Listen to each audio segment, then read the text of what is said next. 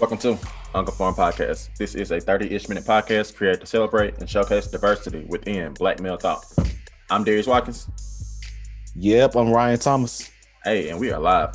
Shout out to everybody out here who survived the winter storm and are still surviving the winter storm. Shout out to everybody except Ted Cruz.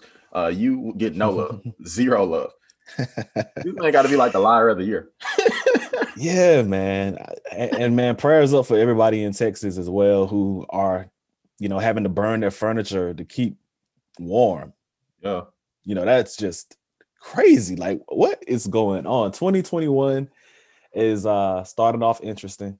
And I think it's definitely like quarantine number 2, having to stay in the house during this winter storm. And I'm speaking for the people in Memphis and Tennessee and Texas and everybody that was hit that, in a city that's not used to that. Yeah, for real. And especially our Houston followers, man. I don't know who y'all are. I truly do not know who y'all are, but y'all rock with us heavy. So, man, shout out to y'all. Thoughts and prayers to y'all. Hopefully y'all are doing okay during this time. Man, absolutely, man. This is why I feel like we got to like rename 2021 to like Hold My Beer. I think 2020 Hold My Beer. And so, I want 2021 to I wanted to relax. I wanted to relax, take a deep breath. Don't be 2020's twin. That's what I want. That's what I want. Yeah, man. All right. Well, I mean, yes to all that. But we're going to go ahead and get into these topics. The first thing we're going to talk about is something that a lot of you guys may be familiar with. I'm sure most people of color are familiar with it. People who are not of color may not necessarily be as familiar with it. The topic that I'm talking about is colorism. We're talking about colorism. And I'm going to go ahead and define it with this definition I have, and we can just go. Okay. Colorism is defined as prejudice or discrimination against individuals with a dark skin tone, typically among people of the same ethnic or racial group. That is the definition of colorism. Anything that you would say to add on to that, or anything that you would say doesn't need to be there? Oh no, I think that's pretty accurate. It's I did find out just through a little research that just as colorism exists in the Black community, it also exists similarly in the Asian community. Because if you think about it, you got like Asian, like Korean people who are kind of lighter, and then you have people from like Taiwan who may be like darker, Indian, but they're all in Asia, and like especially Filipino, they're like yeah. And so they kind of experience similar issues as to what the Black community does. So I think for those who may not be familiar with what we're talking about, it is definitely an ongoing historical, like dating back to slavery issue in the Black community. Yeah, go ahead, talk about the slavery. Yeah, so I want to say this especially for our listeners who are Caucasian. Colorism definitely goes back to slavery. It goes back to the days of when a slave owner would, have sex with one of his slaves who were Black women. They would obviously give birth to lighter skinned kids or mixed race kids. And as a result, those kids, because they were still, the child of a slave, still part Black, they would still be in service, but they would be in service in the house. Whereas darker skinned slaves had to stay outside, work more grueling tasks, work in the fields. And that's where you get the term, slave, field slave, and house slave. And so that's one way of putting it. Yeah. Remember, I'm talking to the Caucasian people, so we're gonna stick with that. But then, as years go by, that continues, that multiplies. You have a mixing and a mingling, where now when you look at the Black race today, or even the 1800s, the 1900s, you have light-skinned Black people and dark-skinned Black people, and that created a thing or a hierarchy that we call colorism, that's real or perceived, does exist in our community, And I think what it is, like, when you're light skinned, you're looked at for the most part as like more accepted in society, more able to get jobs, more attractive, more desirable. It's like, and I'll use this as an example, what just happened last month with Danny Lee. And if you don't know who Danny Lee is, she's just a woman who was dating a rapper named DaBaby, right? And this rapper named DaBaby has a kids with a darker skinned woman. Danny Lee is a lighter skinned woman, and she made a song called Yellow Bone. And basically the whole internet blows up, and they're just like, how dare you make a song about being light skinned as if you're better than dark skinned women? And it just blew up. And it made me realize, like, colorism is alive and well. Like, people still have big major issues when light skinned women brag over dark skinned women. They're basically saying, you're trying to say DaBaby's stepped up by dating you and left the dark skinned girl alone, and now he got the yellow bone, and now he upgraded. And she really didn't say all that in the song. So to me, it was just like, dang, this colorism thing is still a hot button topic, even in 2021. And so, yeah, that's just a brief overview and a little context.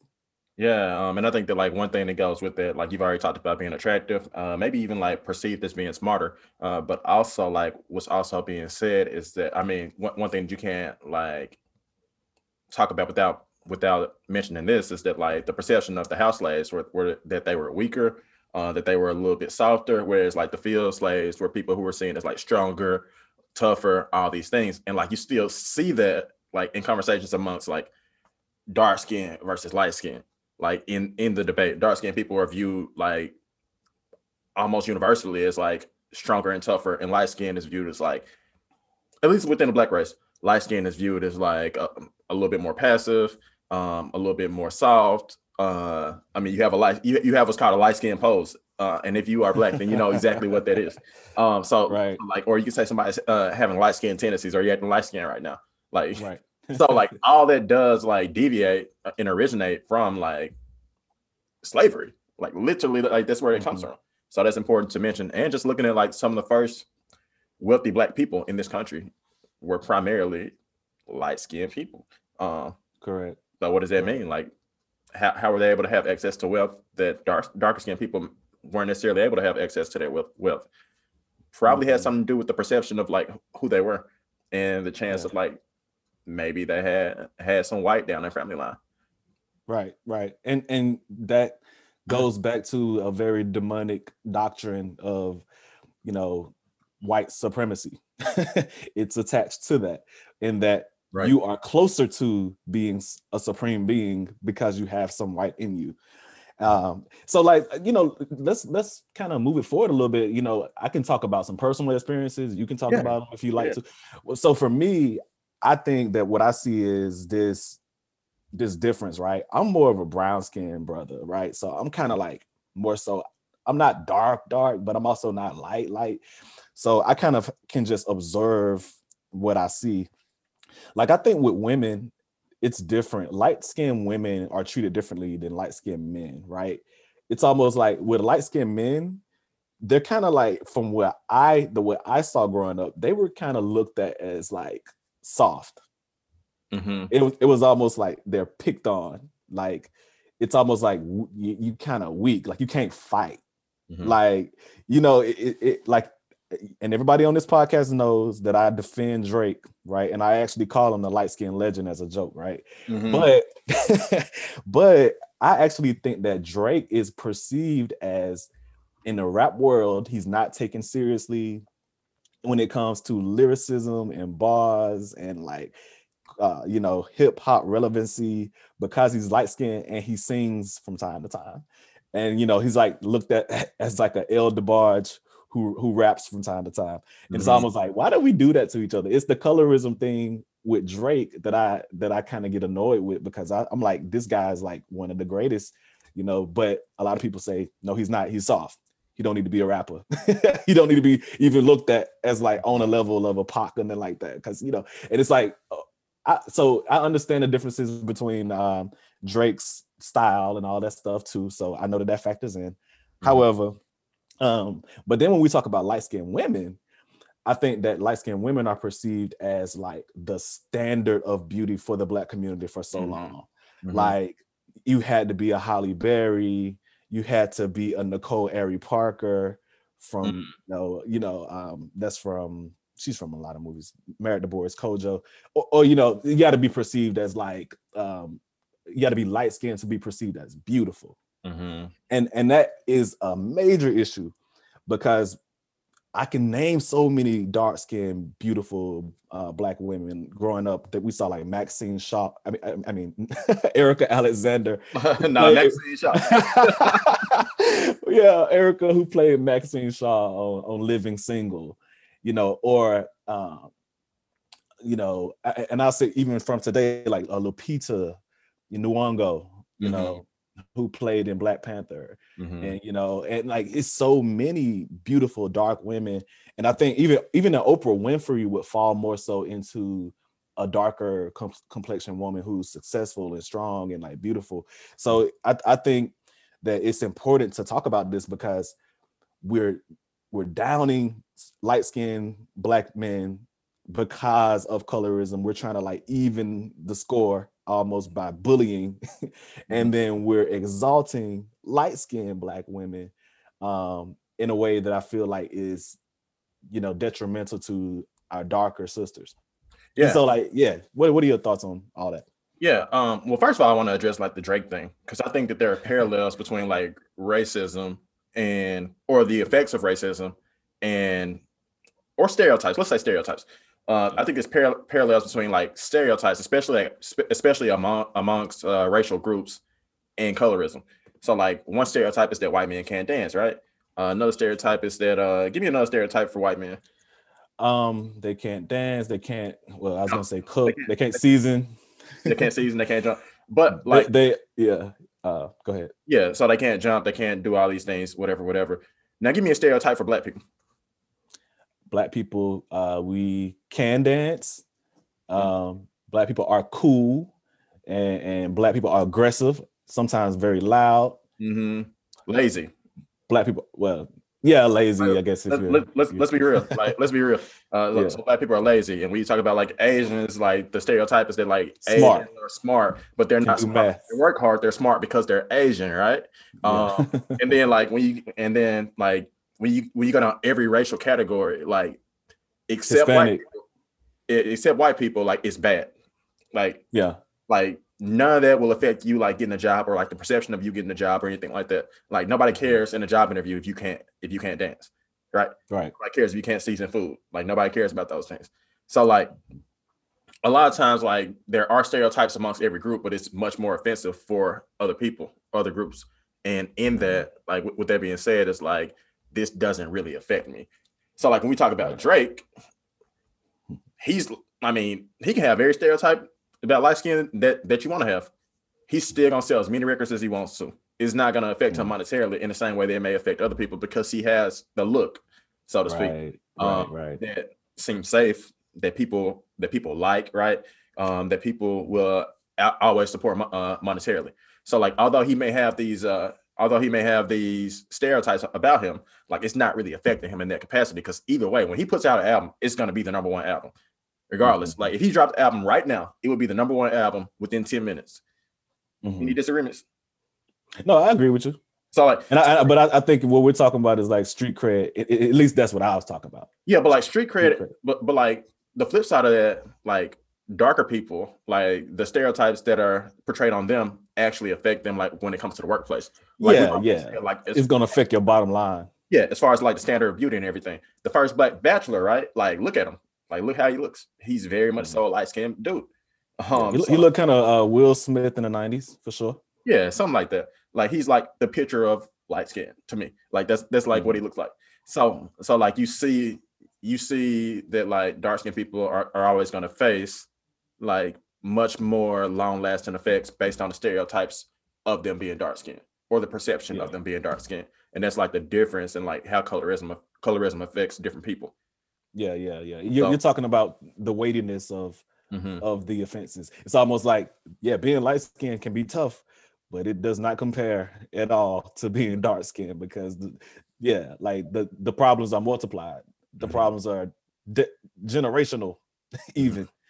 I agree with you on that. I agree with you on Yeah. that. And so I'll let you have your Drake point. I appreciate that. Did you have any stories about colorism for yourself, or do you want to have this other talk? Yeah. Let's go. Let's talk about that for a minute. Growing up, like I don't know, like how it was for you, but like and I don't even know where it came from. I truly don't know where it came from because I don't believe my parents taught us this, but like in our household, like amongst siblings, like it was understood that like to be darker was less attractive. Like it was generally understood to the point where like some of my siblings like didn't even like go outside like during the summer at like 3:00 because like you're gonna be black as night by the time you come in the house if you consistently do that, right? So and I think a lot of black people share that experience of like dark skin is not attractive, and I think that it's because like you don't see that on TV. You don't see that on TV as being portrayed as beauty. We can even talk about Lupita. Like you still don't see her like very frequently on TV. Like she had her few moments, but like she's not consistently on TV. She's not consistently mentioned like in the top 50 or top 100 most beautiful, whatever, which is a trash list always, by the way. But throw it away. Yeah, throw it all the way away. But like I think that like kids are able to see like again like it's like racism. Like you may not necessarily like tell your kids something racist, but your omissions are just as strong as the words that you say. Absolutely. Things are more often caught than taught. Yeah. Yeah. So like if you're sending these subconscious messages and stuff like that, then like kids like myself and my siblings are noticing that, and we're letting it impact our lives. Right. Absolutely. So have you heard of anybody sharing like a similar story? Yeah, I remember growing up, people didn't want to get in swimming pools in the summertime. Yep. Because, once you get in that pool and then the chlorine's on you, that sun's going to bake you a little bit and you're going to be like 3 shades darker. And people didn't like that, I do remember growing up in the South, growing up in Georgia, how, we, and me personally, I didn't necessarily shy away from dating people based on their skin tone, but we knew who the cutest girls in school were. Mm-hmm. And usually the cutest girls in school were lighter, and I think it does go back to that programming that you talked about, like media programming, television, magazines, is what you see. It's the same reason that white people think that all black people are rappers that drive big cars and like with big wheels, and like all black women just like have big behinds and just shake them and stuff like that. People see that stuff on BET and see it. It's like, this is what I see with black people. This is all I've seen, and I think now that we're in this world of the internet and social media, we have a new lens because we can control our media. We have like so much more control over what we see. And it's not just based off of what is put in front of us on television. So I'm actually hoping that. Let me ask you a question real quick, because I just want to like throw you a lifeline real quick. When you said that like the most beautiful or the most attractive girls in your school were light skinned, you meant your perception of the most, or the school-wide perception of the most attractive girls were light skinned. Absolutely. I'm talking about our perception. Yeah. Not in actuality. Yeah. And I think it's very problematic that we thought that way. Like. And I think it's very like I want that to be. It needs to be talked about more. You know what I'm saying? Like the same way we have conversations about racism that are hard, we have to have these, intra-family, intra-race conversations about colorism that can be hard and uncomfortable, because that's the only way we get healing, right? Like that's the only way we can heal racism, is to talk about it. Same with colorism. So yeah. Yeah, and that's good. And I think like as far as like colorism goes, like the idea is that like hopefully over time, like this changes to some capacity, but we know that like it's a hierarchy and everything, right? And it's like the sin of partiality at the end of the day. So if you look at James, the sin of partiality. So like it's always going to be prevalent, like even like within a city like Memphis, like people judge you based on what kind of high school you went to. Like that's going to be like the first or second question they ask you, like when you in this city, like what high school did you go to? I have heard that. It tells me everything you need to know. So I've heard that, man. Yeah, so it's always going to be like some kind of ranking system as to how people choose to identify. And at the end of the day, it's lazy, right? Like everybody wants an easy way to be able to categorize people like based on simple things. So this person's light skin, this person is this, but it becomes problematic when this like leads to like feelings of inadequacy and partiality. Absolutely. And I think like just to wrap it, man, like before we go to this next topic, man, like what we have to do as a community is we have to first expose our biases, right? Once you expose something, then you can begin to heal, but you can't heal what you don't reveal, right? Right. I think one of the things we have to realize is that every human being, dark, light, are all made in the image of God. That's what it all goes back to.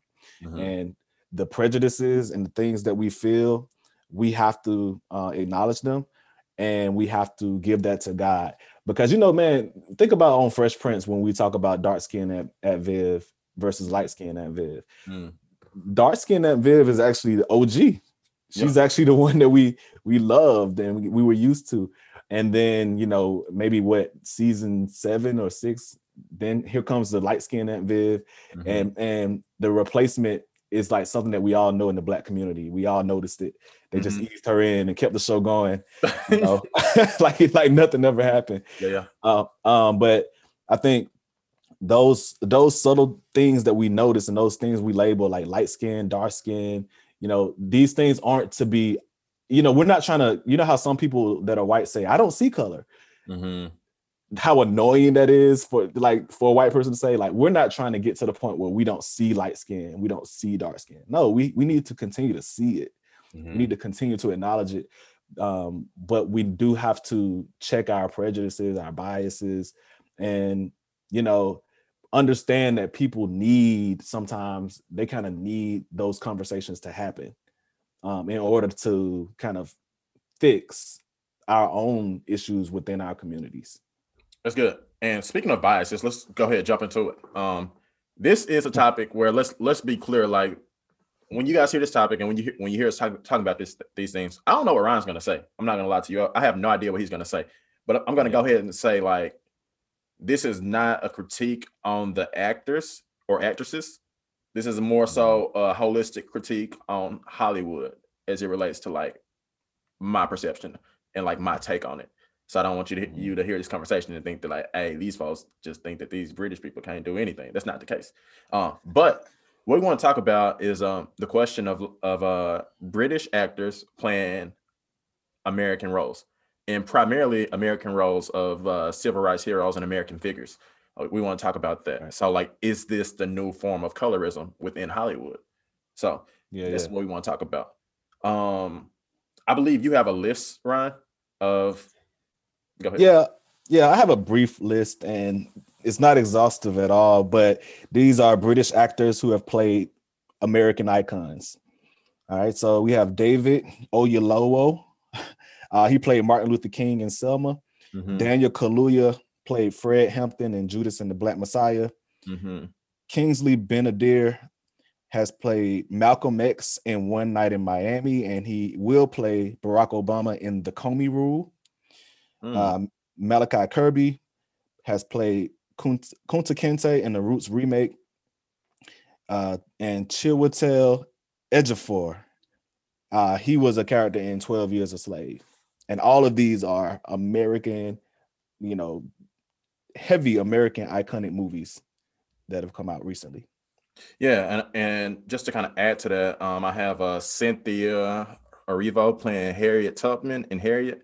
I have Jodie Smith Turner playing Queen in Queen and Slim. Also, Slim was played by Daniel Kaluuya, and I have Daniel Ezra playing Spencer James in All American, which is a show based on a Compton athlete based on a true story. And last but not least, I also have Carmen Ejogo playing Coretta Scott King in Selma. And it's important to mention that she said she didn't know who Coretta Scott King was before playing the role. Lord have mercy. So I did not know she said that. hey, these are goodness gracious. These are her words, not mine. And I think that like it's important to like have a conversation about this because like I do think that like I don't find anything wrong like playing like traditional roles. Like even even my guy Daniel Kaluuya playing whoever he played in Get Out. Like that's perfectly fine. Like if you want to do that, then do that. But I do think that like it becomes a problem, or it becomes maybe something like worth looking into when they're playing like primarily civil rights activists in movies. So right. So yeah, what are your thoughts on it? Like what do you fall when it comes to how you feel about this? I think that like my initial thought is that like Black Americans, African Americans are primarily like always seen as people who are being discriminated against, always having to come out of the mud, so to speak, and just having to work a little bit harder, and they're always being silenced. You see it with Colin Kaepernick, you see it with Malcolm X, you see it with so many people, like that they're consistently being silenced. So I think that this is like kind of a new form of that, and it's also just like kind of like how we talked about with light-skinned people being viewed as like smarter, more trained, wiser, and all these things. Like, I just want to read something to you. This is what Spike Lee said about. I'm sorry. This is what because a lot of these movies, like just to be clear, a lot of these movies were directed by Black people. Does that mean that they can't have prejudiced thoughts? Absolutely not. And this is what Ava DuVernay said, and she directed Selma, by the way. She said, "I think there's something about the stage because they have that stage preparation. Their work is really steeped in theater. Our system of creating actors is a lot more commercial. There's a depth in the character building that's really wonderful." That's what she said about British actors playing American roles. This is what Spike Lee said. He said their training is very proper, whereas some of these other brothers and sisters, they come in here and they don't got that training. The training and craft, it's the same thing. I see it when people came in to audition. Some of our people just don't got it together. So this is what he said. Now, let's be clear. Like, if these were white people who said these things, that would be World War III. Like, let's just be like completely honest about that. But what you do see is like the same echoing of thoughts that we saw like when we just talked about colorism, which I find problematic. It's an automatic assumption that most of these people have it together. Like, most of these people are just more well trained, even though most Black actors and actresses that have really blown up probably have done way more as far as education goes, as far as training goes, and all these things, because they have to. But the perception is automatically because they're British, like they have together. Like, just because of the way that they sound, they have together. And I don't think it's a reach. Honestly, I don't think it's a reach to say that like this is a much safer tour to go on. So when you go on the talk shows and stuff like that, like it's much safer because you're not necessarily talking about your experience. Right. So those are my initial thoughts. What about you?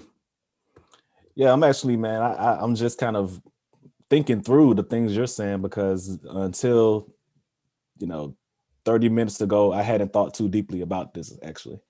But man, like I think you make a really good point, because Black people that are like regular, like regular, degular, schmegular Black people from America, we do tend to kind of like devalue one another. But then you got a person from Britain and they got this accent and they kind of come from this different culture, and they're bringing something that make you like say, now that's different. I think a lot of times that's the kind of stuff that gets in the way of like, it kind of clouds judgment, if that makes sense. There seems to be like a romanticizing of these British actors because of the fact that they are British. You know what I'm saying? And they're so, I mean, honestly, like you said, not hating on them, get your money, that's great.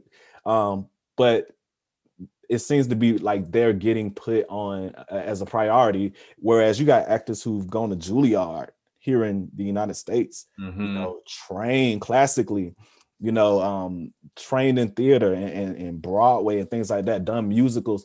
And I believe that they are the ones, in my opinion, because this is our history, this is our nation. I believe that they should be prioritized number one in these roles as these historical figures.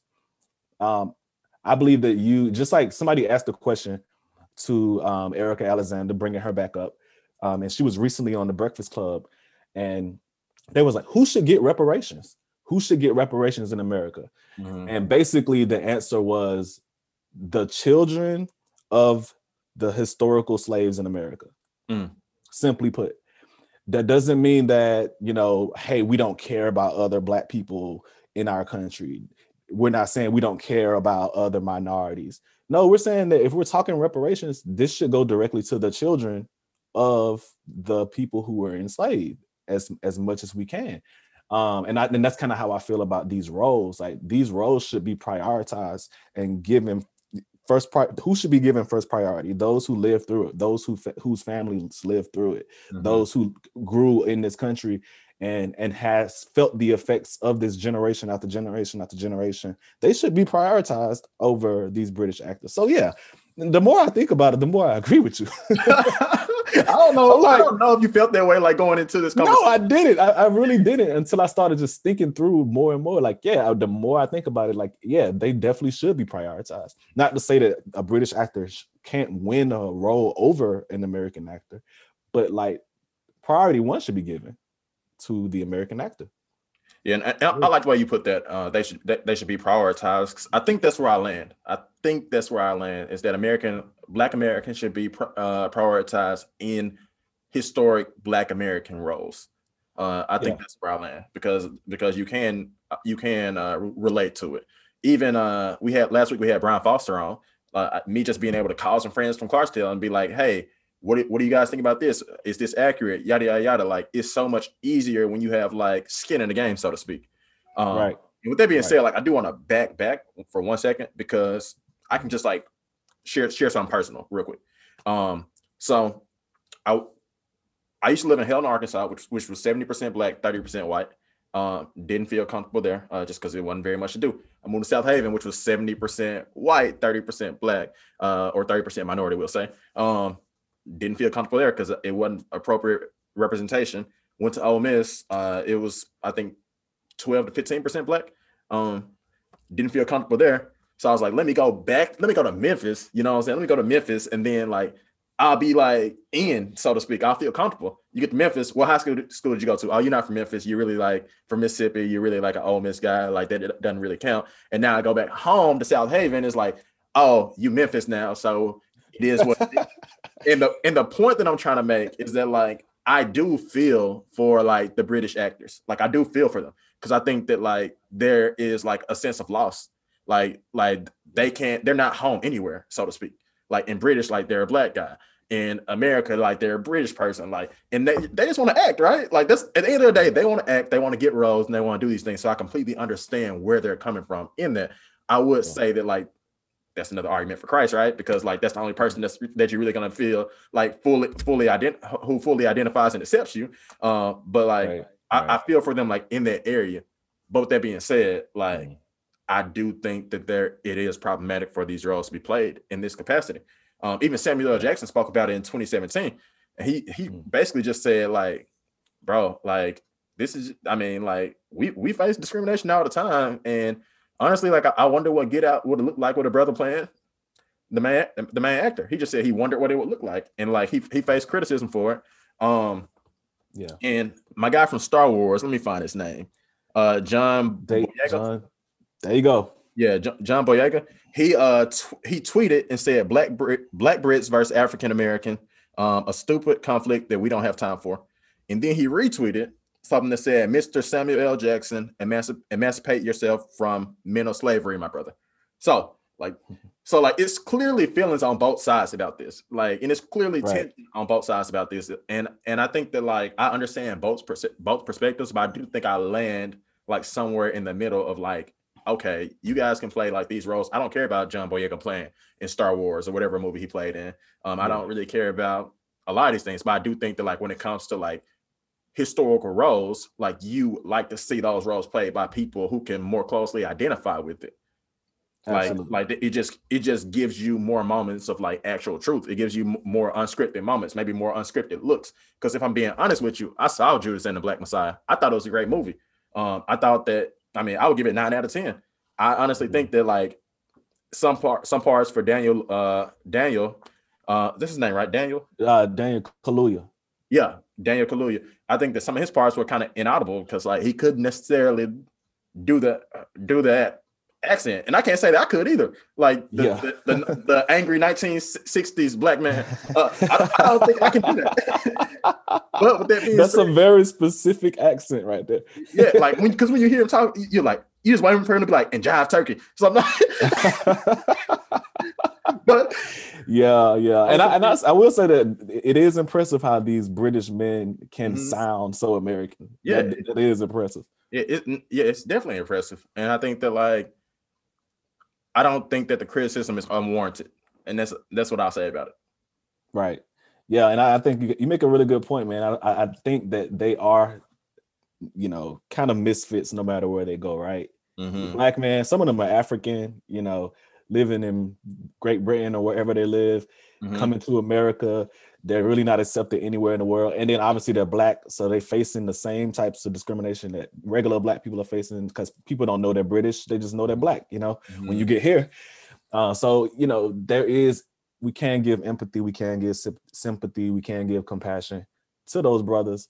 And we can at the same time say, hey, you should make sure that when these important big roles come up, that you think about the fact that you are representing a country and a people and a history that is painful, that is important, that is very important, that is very important, that is very important, and just know that going in, it's important.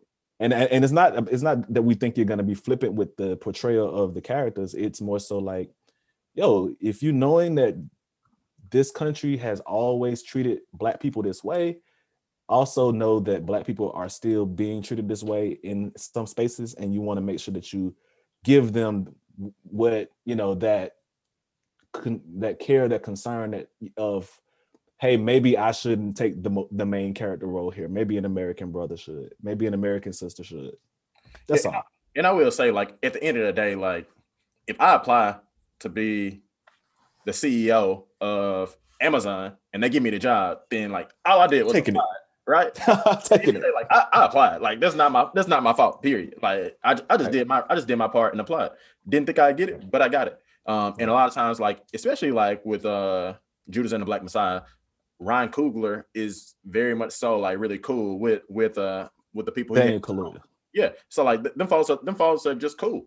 So I think at the end of the day, the responsibility goes on the person who is directing it, producing it, and filming the movie. That's their responsibility to choose who they choose to have in a movie. Because somebody can audition for a lower role and get a bigger role. That stuff happens all the time. So I completely respect Ryan Coogler, Ava DuVernay. I completely respect these directors. Yeah. But this is a conversation that we got to have as a community, right? It's a black on black conversation. Yeah. No black on black crime, black on black conversation. Yeah, man. So what are your final thoughts on all this? Yeah, I think it's an issue of silence, and it's an issue of kind of accepting some but not others. And you see it in a lot of multi-ethnic churches where you may see black people, but a lot of black people who have leadership roles and things like that don't necessarily fit the bill or of the stereotypical black beliefs, or not stereotypical, but the primary black beliefs on some of these issues, and they may be a little more submissive and a little easier to control to some capacity, if I'm being honest with you. And I think that that's kind of what you see in these situations. And a lot of people would rather die. And when I say die, I don't mean literally die, but some people would die than be in situations where they don't feel like they have a seat at the table. And until everybody has a seat at the table, you're going to continue to see these issues. And I think that that's brilliantly laid out in Brian Larette's book. I think it was Insider Outsider. I think that's what it was called.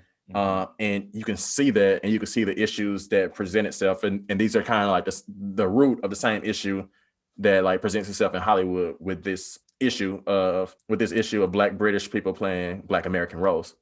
It boils down to do we really have a seat at the table? And is that seat contingent on losing our character, losing our culture? Right. Absolutely. And I think, man, my final thought is just it's such a fine line that we walk when we're dealing with something like race and color, where on the one hand, it's a great thing to have, a healthy level of self-satisfaction in the way you look. I think about Beyonce making Brown Skin Girl, the song, and it was just like an anthem for like brown skin is beautiful, which I believe that's needed. That's a good thing. That kind of pushes the conversation forward. But then the other side of the line is when we begin to, idolize, and like make more major something than it should be. Man, at the end of the day, I think what we have to do is remember, if you're dark skinned, love your dark skin. If you're light skinned, love your light skin. If you're British, Black, African actor, love being a British, Black, African actor. But at the end of the day, we have to check our biases. We all have biases, man. We all have them in our hearts. We have these prejudices. But the first thing we have to do, if we want to heal it, we have to reveal it. That's what the conversations are about. And I think, remembering that also people are facing discrimination because they are dark skinned. If you are a lighter skinned Black person, know that. Remember that. And I think, we see a lot of that revolution happening on social media. Where people are talking about a lot more about, man, I'm proud to be Black. I'm proud to be dark. And I think that's great. Yeah. Just like with every other conversation, man, we have to continue to just work and have empathy and sympathy and compassion and be good listeners, man. I think that's all it comes down to. Hey, that's perfectly stated, man. Shoot. We appreciate y'all for rocking with us, for listening. Again, thoughts and prayers to everybody who may be struggling right now, just with simple things like electricity, warmth, water, all those things. We are thinking about you guys. We hope that you enjoyed our Black History series. That's because that's very much so what it was. Every topic was Black related this month. So for the month of March, we will be highlighting all women for the whole month of March. Dope women doing dope things, from lawyers at Amazon to news people, to single moms who are just being bosses, to organizations, period. So we are really excited about March being Women's History Month, and we hope that you just rock with us for real. We think that you guys will be really excited to hear about it, and we look forward to y'all's thoughts and y'all's thoughts on this episode and also episodes in the future. Yeah, and follow us on Instagram at Unconformed Podcast. Like Darius said, we're looking forward to Women's History Month, where we're going to be interviewing some amazing women. I'm excited. Yeah. All right. With that being said, I'm Darius Watkins. I'm Ryan Thomas. Hey, and we out.